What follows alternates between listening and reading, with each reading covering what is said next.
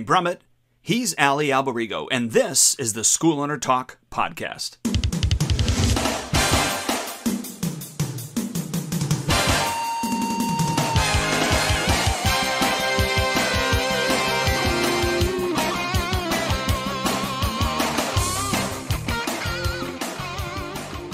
Hello again, Dwayne Brummett here with Ali Alberigo, SchoolOwnerTalk.com. Ali, great to be with you, sir, and we have got a wonderful interview today. Yeah, great to be with you as well, and I am totally excited. I think that this is, for all the listeners that we have, it's just going to be an amazing time because, let me give you a little timeline on how this happened. I've been painting, and I love to listen to audiobooks while painting and relaxing, and I'm looking through all the audiobooks, and I find this one book and I'm like, wow, this sounds interesting. It's called Winning in the Dojo and Your Life, right? And then it says The Soul of the Genius Sensei.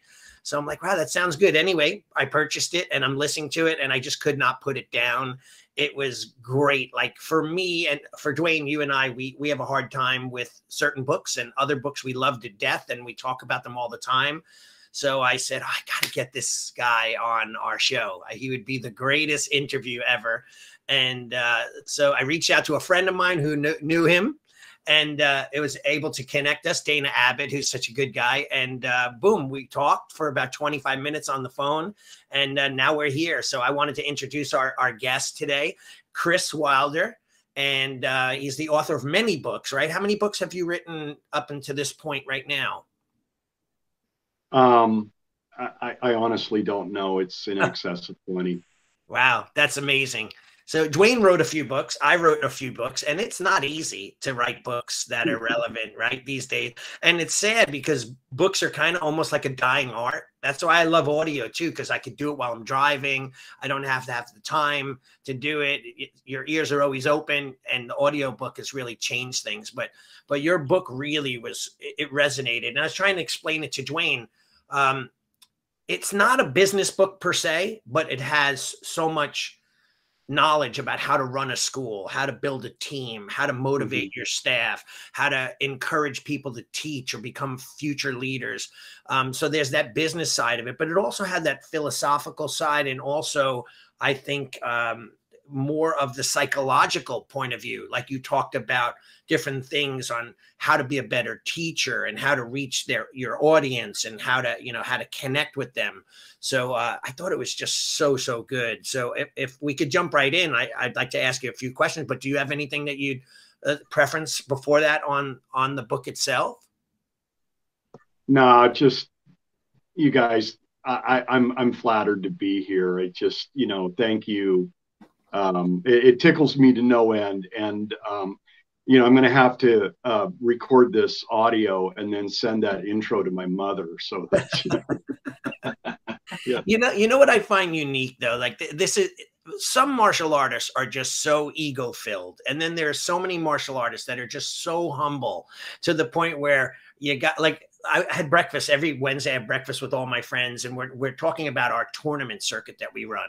And my friends are all very careful about how they don't want to word something to offend all the other school owners, and they're afraid that they're going to be upset because our industry is so inflammatory with egos that people could fly off the handle.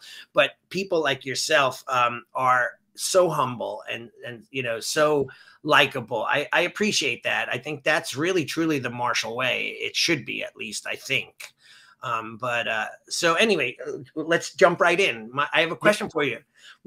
In regards to schools, you've been doing this for how long? You've been running schools, and you told me a story that you had moved and reopened a new school and were able to build it up in a short amount of time. Maybe you could tell us a little bit about that. Well,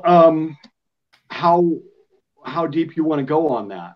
Well, it's up to you, really. I think it would be relevant, because I think that people are always in our culture within our podcast. It's about growing your school, building a culture, all of that together. So this would be a pretty good start.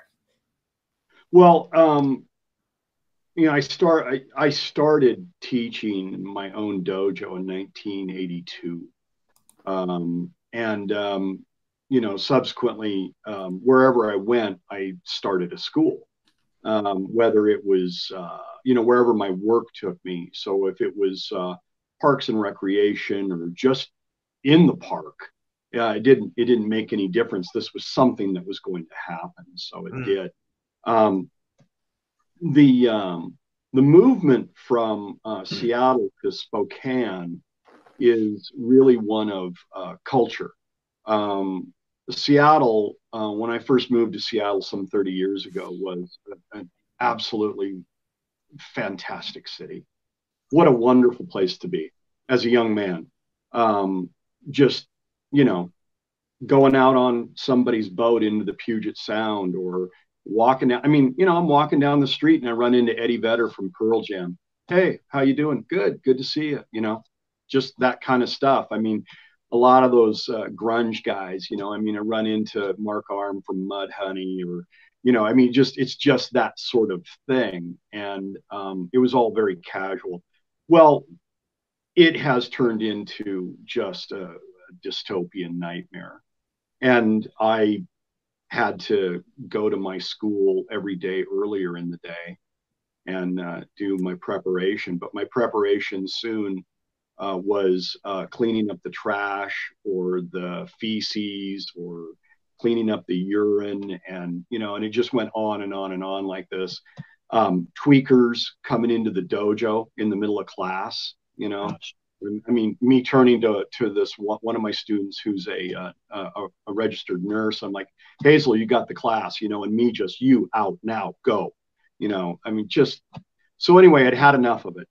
And I relocated to Spokane, technically Cheney, which is just outside of Spokane, home of Eastern Washington University. And I chose it specifically because it is a town of about 10,000 people, but expands to 25 to 30 when the students are in session. So you get a small town, hometown sense with a lot of vibrancy of youth. And so that's where that went. And the community here uses the old adage that they talk about in improv comedy, which is yes and. If I come on the stage and I go, ooh, it's really cold out there, and you go, no, it's sunny, well, that just kills the scene. But if you go, oh yeah, it's the worst snow I've seen, yes and. And they're just yes and. It's a yes and community. And so I just restarted here and having a fantastic time with wonderful people doing karate. It's just the best. That's great. How long ago was that you started that? When you About moved? 18 months ago. About 18 months ago. Okay. And what style of karate do you do? Goju-ryu. Nice. That's great. I have a lot of Goju guys in New York, friends of mine that they're great martial artists, great system of martial arts. So you're not holding it against me. Nice. No, never do. I don't think it matters what system, right? It's really, and speaking of that, I think that was interesting in your book, how you talked about, leadership team and developing a team and building the students and the culture of the school. So maybe you could go in a little, I know I just covered a wide variety of things, but maybe you could go a little bit into the actual culture. Would you consider yourself a very traditional school? Because I know there was one part in the book you had said sometimes that's good, while other times it's not so great. The people hiding behind tradition and things of that nature and so on. So any insight on that? Well, in some ways I'm traditional, in other ways I'm not. And the reason is, you talked about hiding behind tradition. It's that old saying, well, why do we do it this way? Because that's the way we've always done it. Right. Well, there's nothing wrong with doing something that is traditional, but you should know why. Right.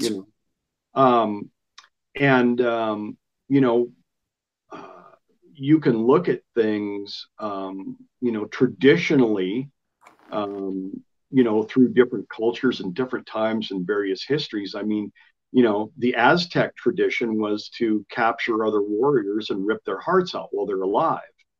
Well, right. we frown on that today. Yeah. So, my thing is, I'm not much for blind adherence, and I'm not much for automatic rejection. I'm very much along the lines of what Aristotle said, which was that, you can, and I paraphrase, that, a mature mind can entertain an idea without not necessarily accepting it. So, why? Now, I'll tell you a brief story. My karate instructor for the last 15, 18 years was a guy by the name of Hirohito. And he grew up in post-war Japan. He recently passed last year in December. And I asked him one time, I said, well, we're doing this beginning of class in this manner. And he's like, yeah. And I go, how did you do it? And he said, well, the dojo would be open from like 3 till 9 or something like that. And he said, you came when you were able to train, and you went to the edge of the floor and you bowed and you yelled your name, and then sensei would acknowledge you and put you on the floor.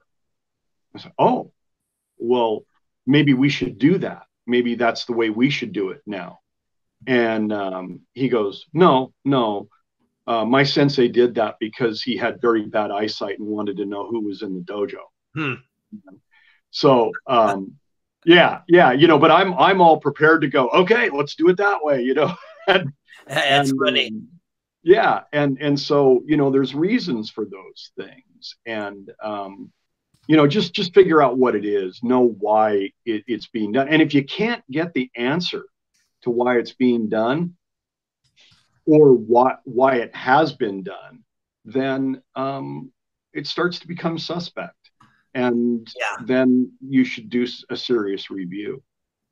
Yeah, I think that's an interesting thing, because within the Western states, many people have a perception of what traditional martial arts is like in Japan, whether it be from books that were written or fictional stories, et cetera, et cetera. Sure. And I know this from reality and being involved, because I had an American ninjutsu teacher, and a lot of what we did was what our perception was of what the Japanese would be doing. Then when I went to Japan, boy, I had a rude an eye-awakening experience, just from the way I sat to the way I interacted. And I always loved the historical portion of how you treat your teacher, the etiquette and the protocol and so on. But I thought we were doing that in the United States, because I was taught that by my American teachers, but it was so far off from a lot of what we did in Japan. It was eye-opening. So it's I love the Italian dish puttanesca. But let me tell you something. When you're in England and you order puttanesca, it's not really what you thought it was going to be. But a reasonable facsimile. So yeah, things change according to cultures, and just a simple thing. That what is the etiquette of literally of the community. Right.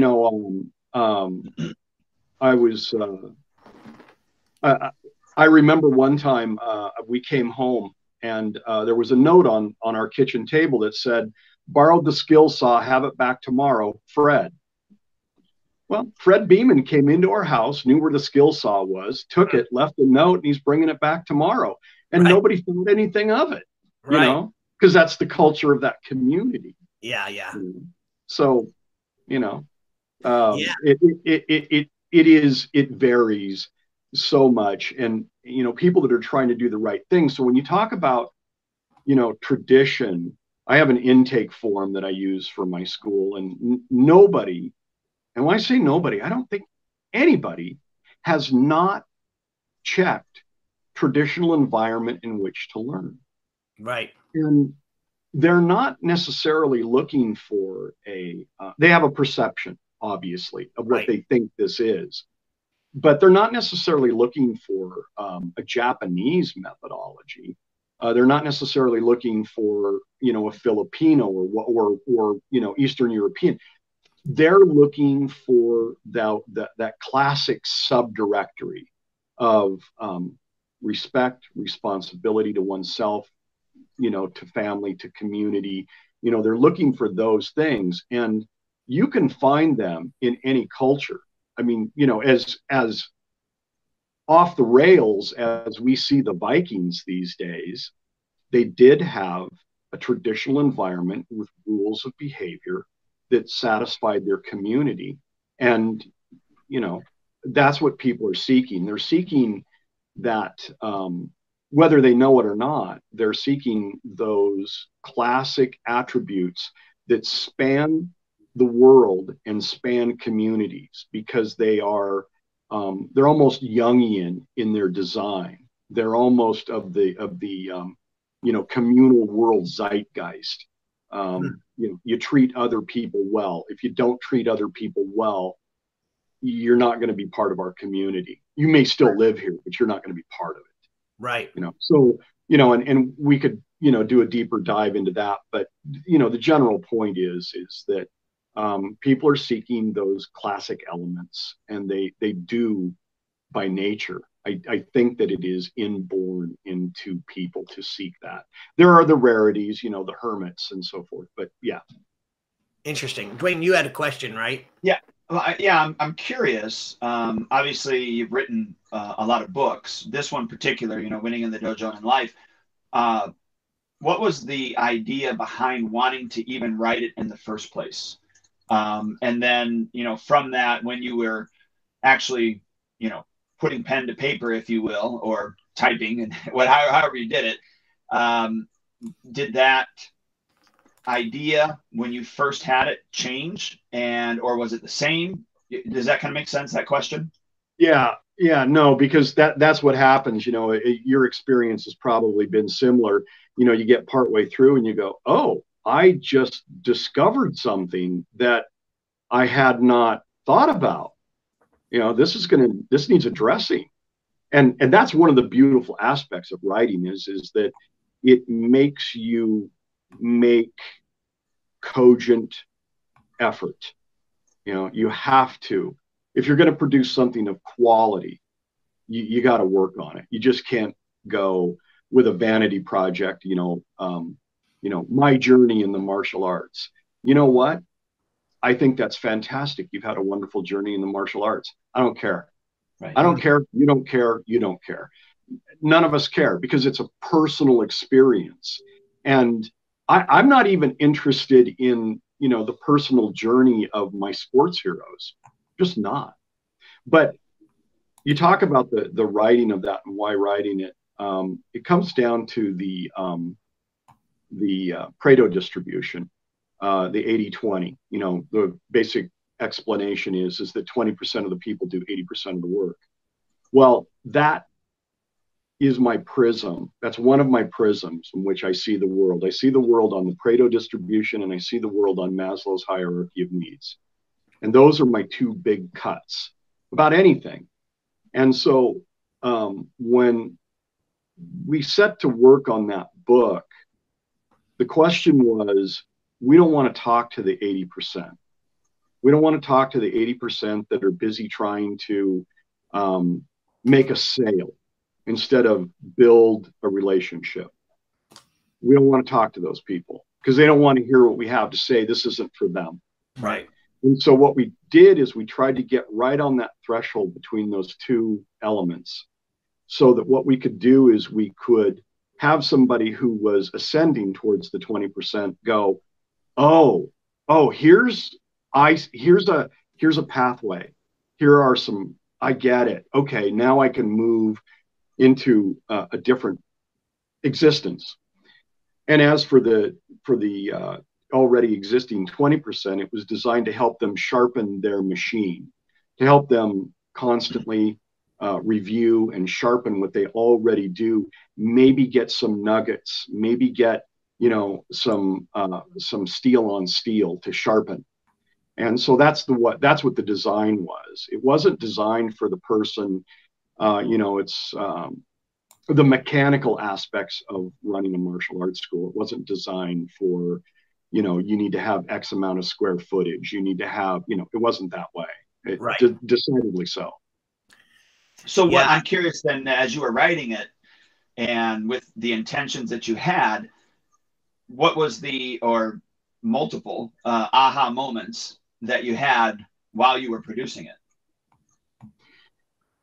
That it is hard to live up to what you put on paper.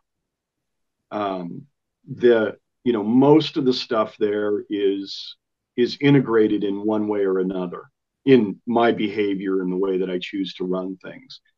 But then there's other places where you look at it and you go, you know, I'm standing in my dojo and I'd like to do it this way, but I publicly said it has to be this way. And so I have to adhere to that.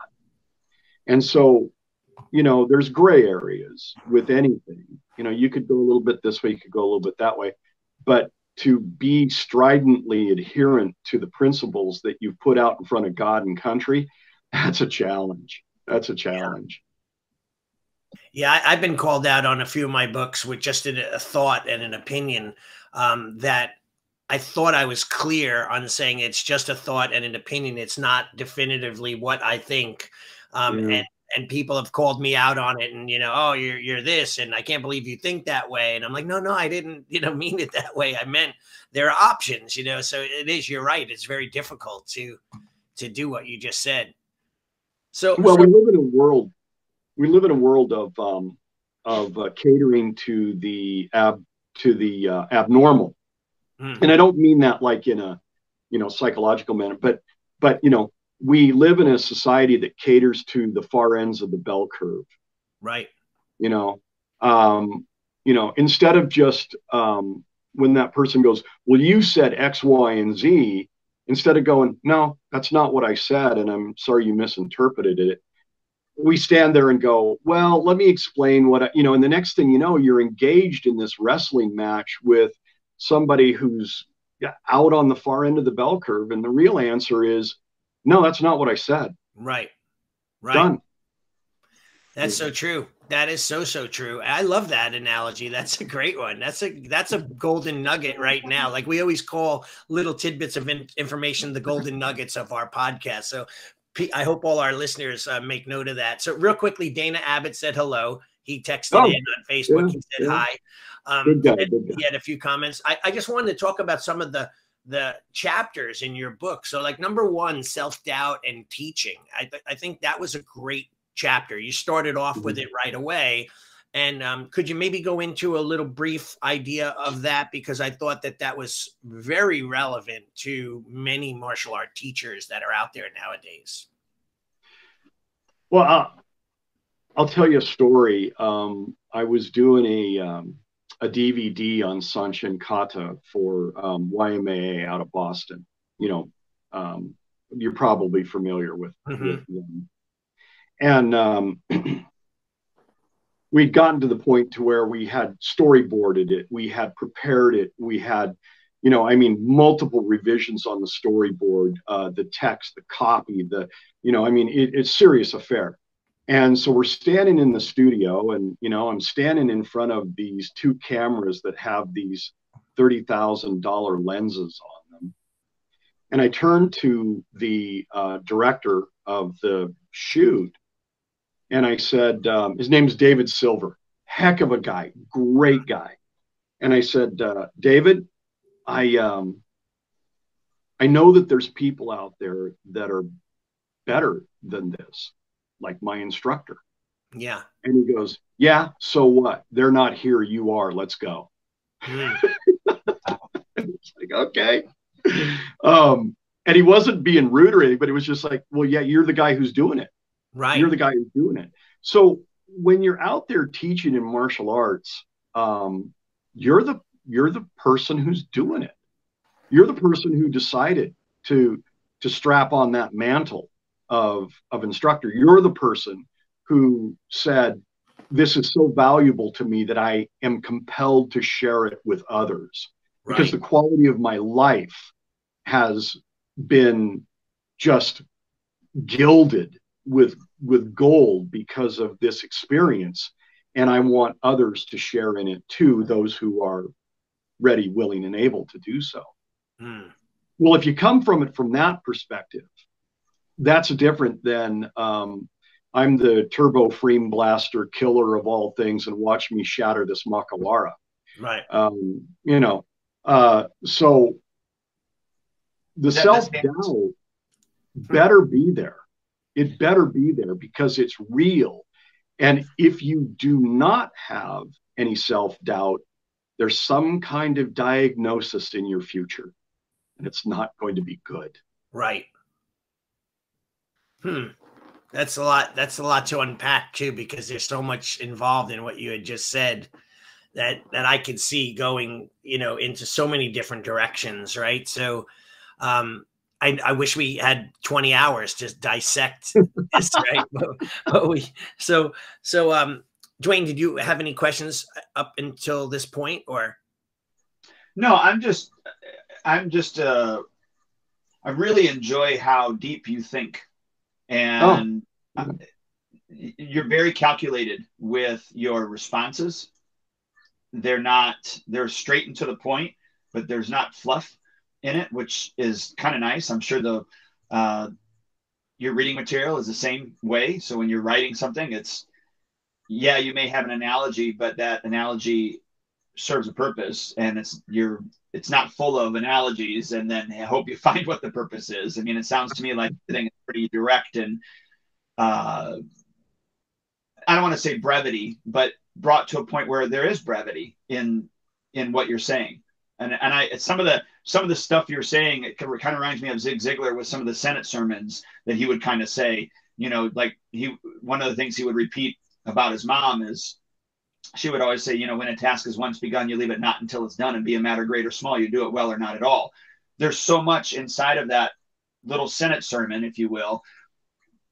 Some of the things that you have said reminds me of that, if that makes sense.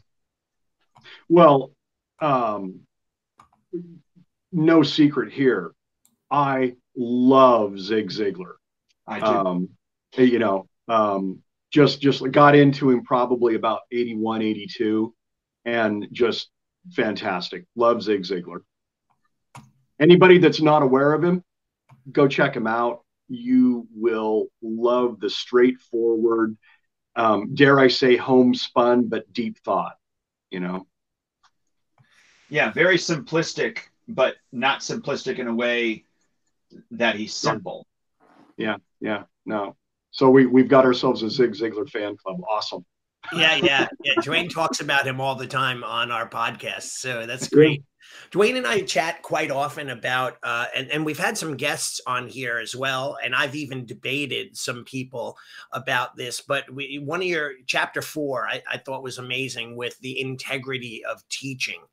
And I think in the book you talked about, and please correct me if I'm wrong, but you had said sometimes people abuse their power, sometimes they manipulate their students, and while other times, they're not following any kind of integrity. So can you kind of just dabble into that a little bit with that, what your chapter was about, or a little bit about that concept of integrity of teaching? Well, let's think of it this way. Kind of come in on the back end of this a little bit. We would agree that, and it doesn't make any difference what side you're on, but in the political arena, there is a level of brainwashing that goes on. I'm right, they're wrong. They don't understand the problem, we do. You know, and there's those, calls to action within a group, right? And I would go so far as to say that, if you had CNN on your TV just in the background all the time, or you had Fox doing the same thing in the background of your home all the time, you're getting brainwashed. Right. Okay. And we as sentient human beings are like, it's not such a good thing. However, we do brainwash ourselves all the time.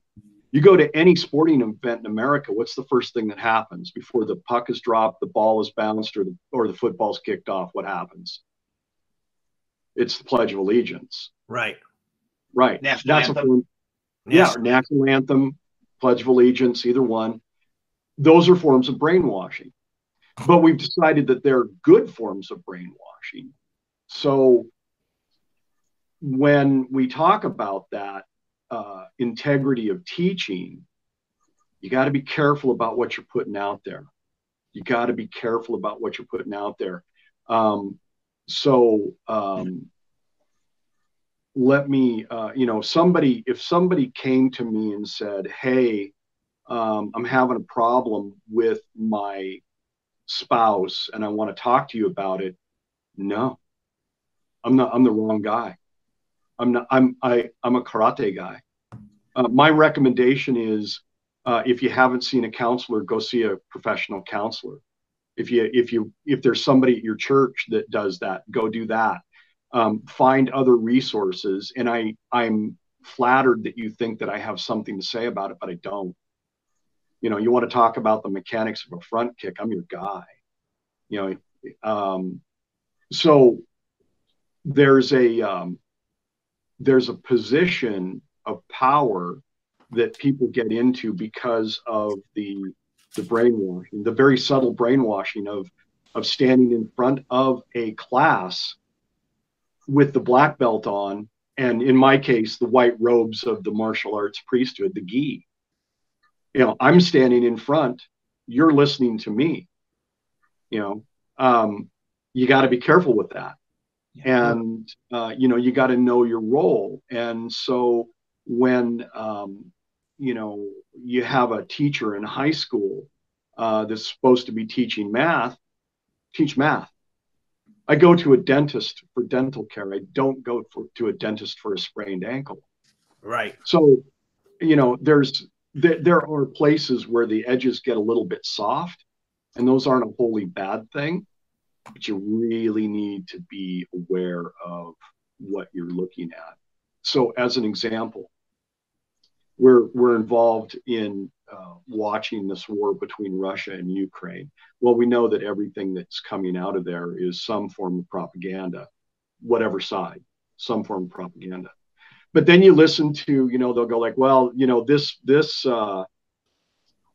we've got, former fighter pilot, who's going to give his expert opinion. Well, he's a fighter pilot. The way things get solved is with a jet. That's what he knows. And he's really good at it. So he wants to use a jet. There's a little bit of brainwashing there. Have you ever met a fighter pilot? Yeah. Well, let me tell you something. They believe that they are absolutely the best. Right. Yeah. And I, a few years ago, there was a surgery that was going on in the family, and somebody goes, God, that doctor is an arrogant ass. And I went, yeah, I know. That's the guy we want. Right. That's the guy we want, because he believes so much in himself and his skills and abilities. That's the guy we want. I don't want the guy standing there going, well, we're going to give this a try and sort of see, no. So that's a long, circuitous picture to demonstrate that there are multiple aspects of the responsibility of being a teacher, and what we choose to ingest into our minds because we think that they're good, and the things that we choose to ingest passively.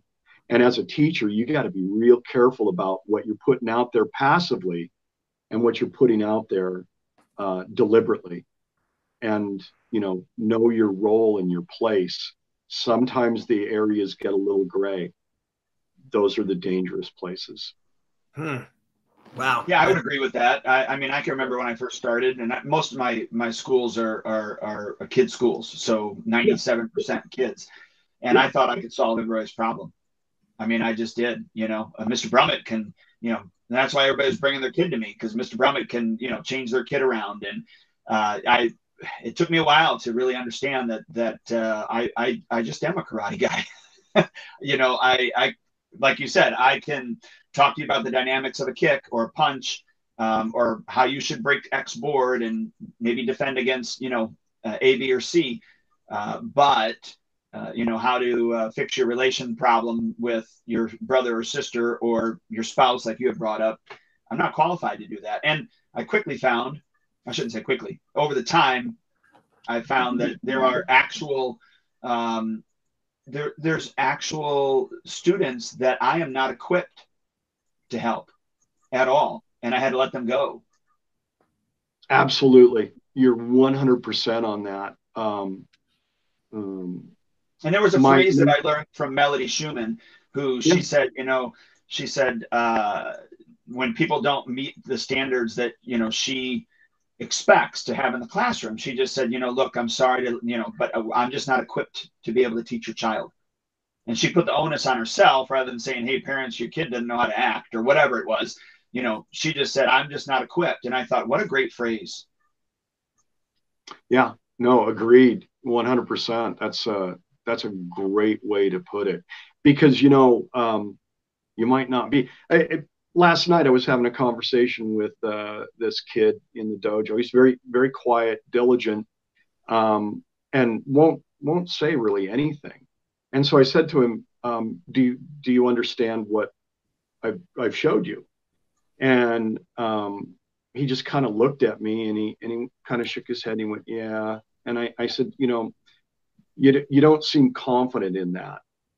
And he didn't know how to respond to that. And I said, look, this is the way this works. If you don't understand what I've presented, that's not your fault. It's my fault as the teacher, because I've failed to meet you where you are and explain it in terms that work for you. So if you don't understand it, there's no embarrassment on your end. It's me. I didn't meet your needs. So I'm going to ask you again. Did you get what I was showing you? And he went, yeah, I did. I'm like, okay. And we move on. But I come back to that theme frequently. I really believe that, I truly believe this, that if I haven't reached you, it's because it's my fault.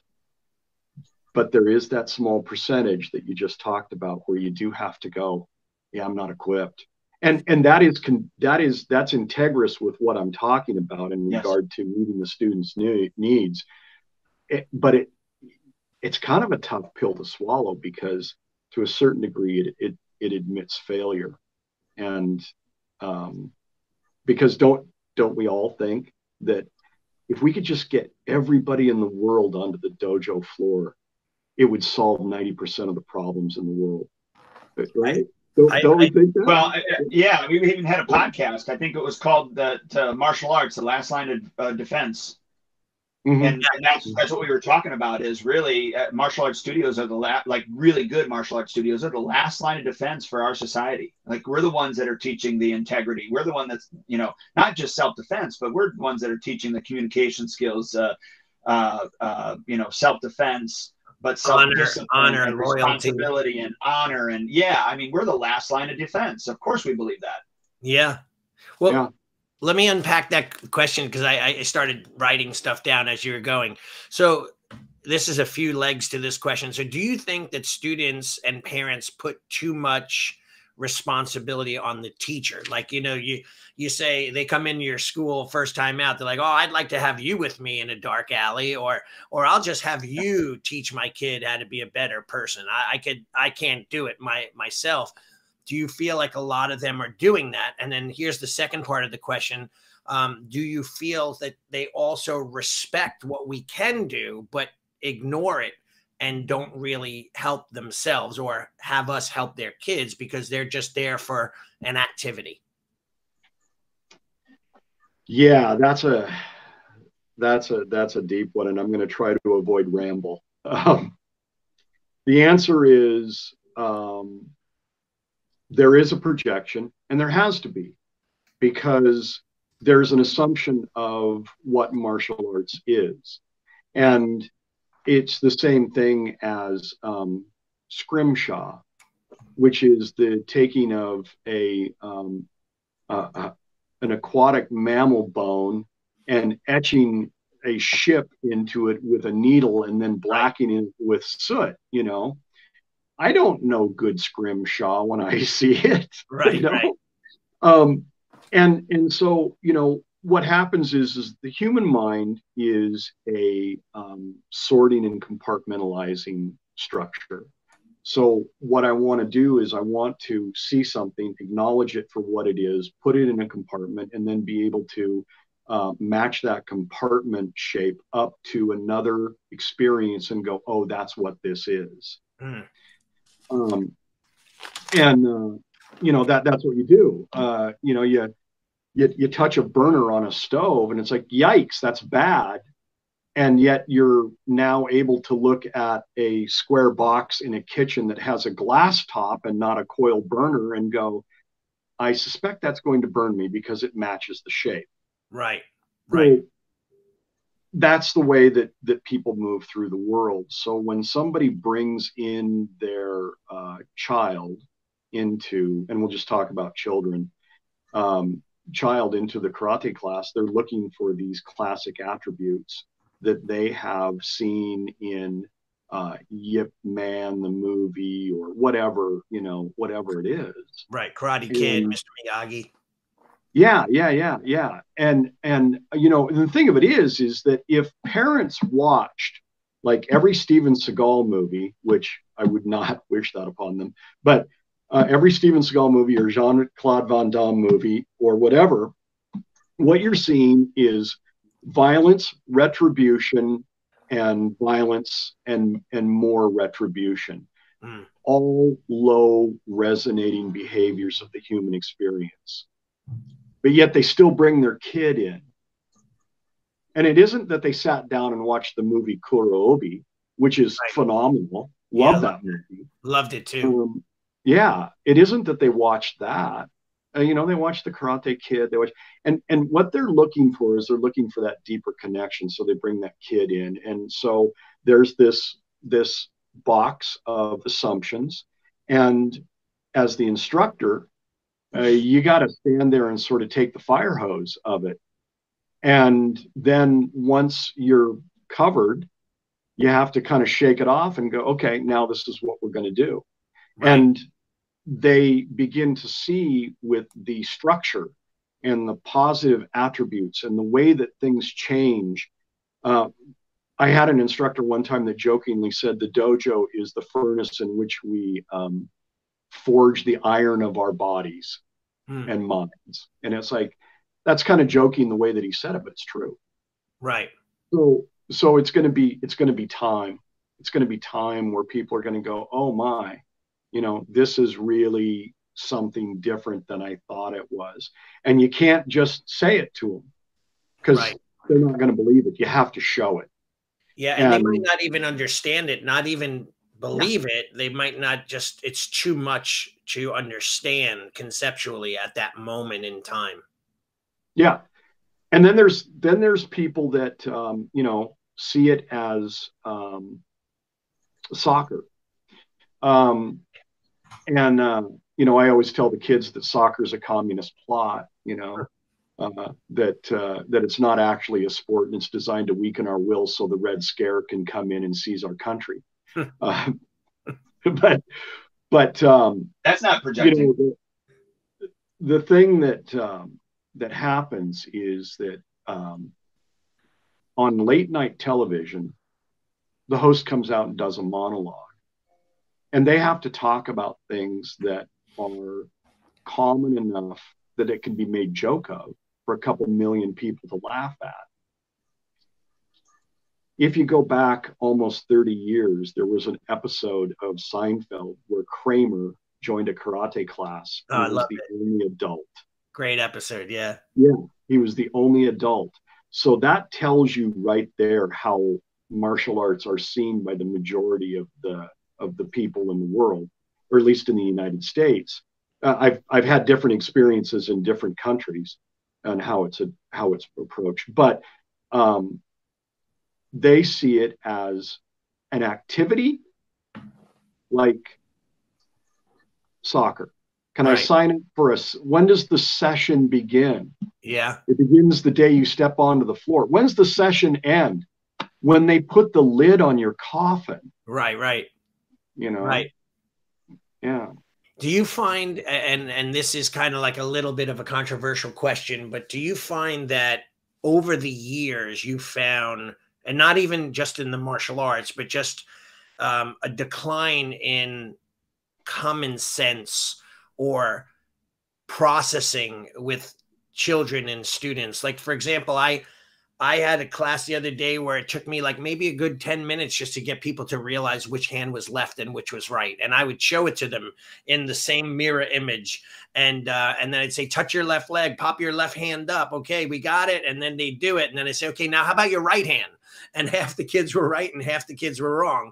And I say to myself, like, what is I think I've been doing this for 30, this is going my 32nd year running my school. So it was different 25 years ago, I think, at least with the way. No. Yeah. 100%. You have any 100%. input on that? Like why you think this is happening and why, what we could do to overcome it? I know we're better teachers. We have much more tools at our, at our beck and call. But, we're trained with psychologists and behavioral therapists. And, so what are your thoughts on that?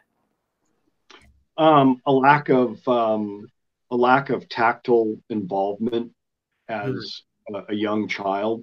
And I'm sure you can see this too, but I can tell when, my tiny tigers, which are 5 years old, when they come into the class, I can tell which kids played in a yard, climbed on logs, swung on a swing, threw a ball, jumped up and down. Right. And the other ones that were in a bouncy chair with an iTablet in front of them. Yeah. I can tell that within seconds, and I'm sure you can too. Oh, yeah. We don't have the same level of physical experience anymore. What happens is that people leave the farms and they move to the city, and the city does not have the immediate experience that an urban lifestyle that a suburban or rural lifestyle has. Just doesn't exist. You hear stories of like Audie Murphy, who, if you know Audie Murphy, the most decorated soldier in American history, World War II.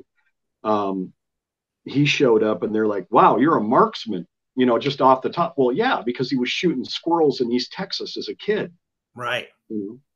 So an extreme example, but yet it's still there. And boy, I'll tell you what, and how many times have you seen some kid, usually a little girl, pop off a cartwheel or something in class and you go, oh, we know who's been in gymnastics. Right. You can see it. Yeah. You don't have to ask. It's there. So there's that. And then the other thing is that we don't require people to think as much anymore. Oh, yeah. It's like, oh, I just have to do this. I just have to do that. And I could go on, we could go on with numerous examples of that.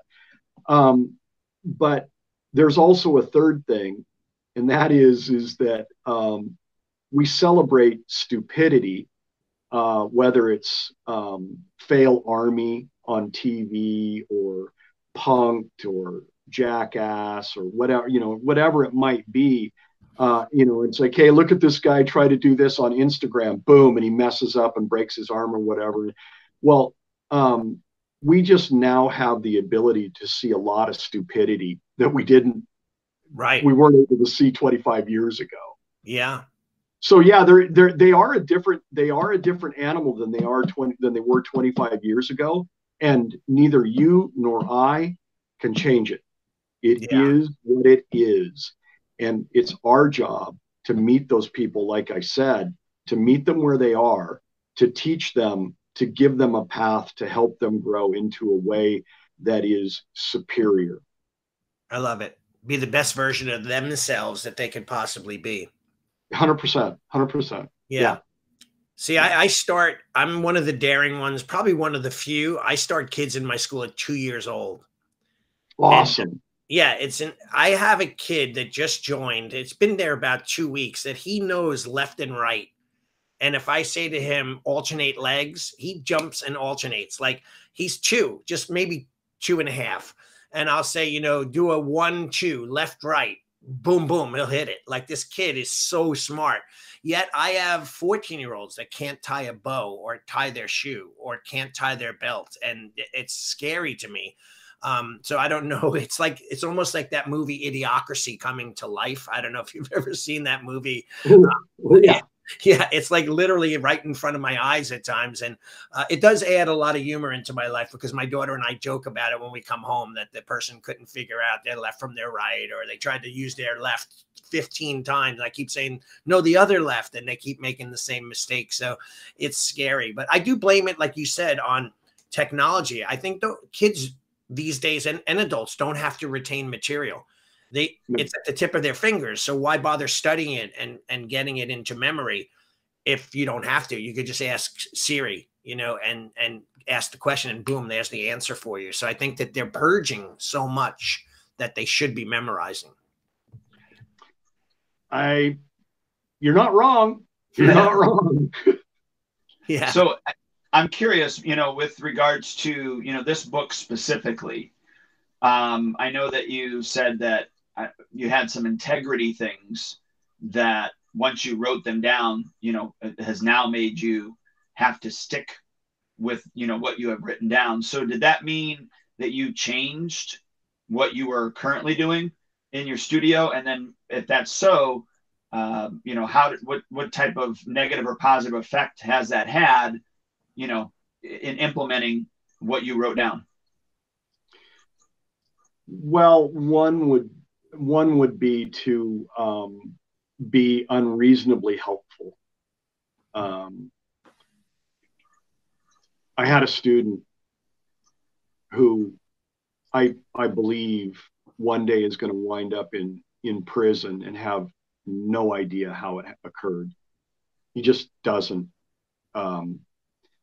And I had multiple parents complaining about him. I would watch him specifically. And when I would look in the mirror to look at him, he was looking at me. And he was just a coyote. And that, whenever I wasn't on guard, he was going to be nipping at somebody. And I talked to his father. He said, oh, yeah. Talked to his mother. She's like, oh, yeah. Hear you. More complaints from parents. His sister's in the class. So one day I meet them at the door and I say, okay, this is where we are now. We've done X, Y, and Z. I go through the whole list. I said, this is not the place for your son. I said, so here's a check for the entirety of this month's dues. It was halfway through the month. I said, I want to refund the entire month for you. And I said, and I think it's unreasonable that you would bring your daughter now to the dojo as well. And so here is her entire month refunded as well. So, yeah, it cost me, but it was the right thing to do. And if they want to complain about how I run the dojo, there's no purchase there. There's nothing. So that's an example of being unreasonably helpful, unreasonably assisting. And that is a thing that in the world of phone trees and your business is important to us, please hold, our menu has changed. Engaging in that kind of behavior stands out like Mount Everest. And, sometimes it's hard. Sometimes it costs you money. But what did it save? You know? Sure, certainly. Now I'm curious, why get rid of the daughter as well? Well, there's no way that the parents are going to bring their daughter to the dojo where their son has been asked to leave. Okay. You know? Because that was, I knew the psychology of the mother, and so that's the way that was.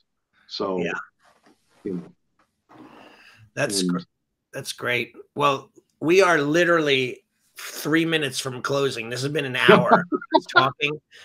If I don't know if you'd be interested, but maybe come back and be a guest in the future.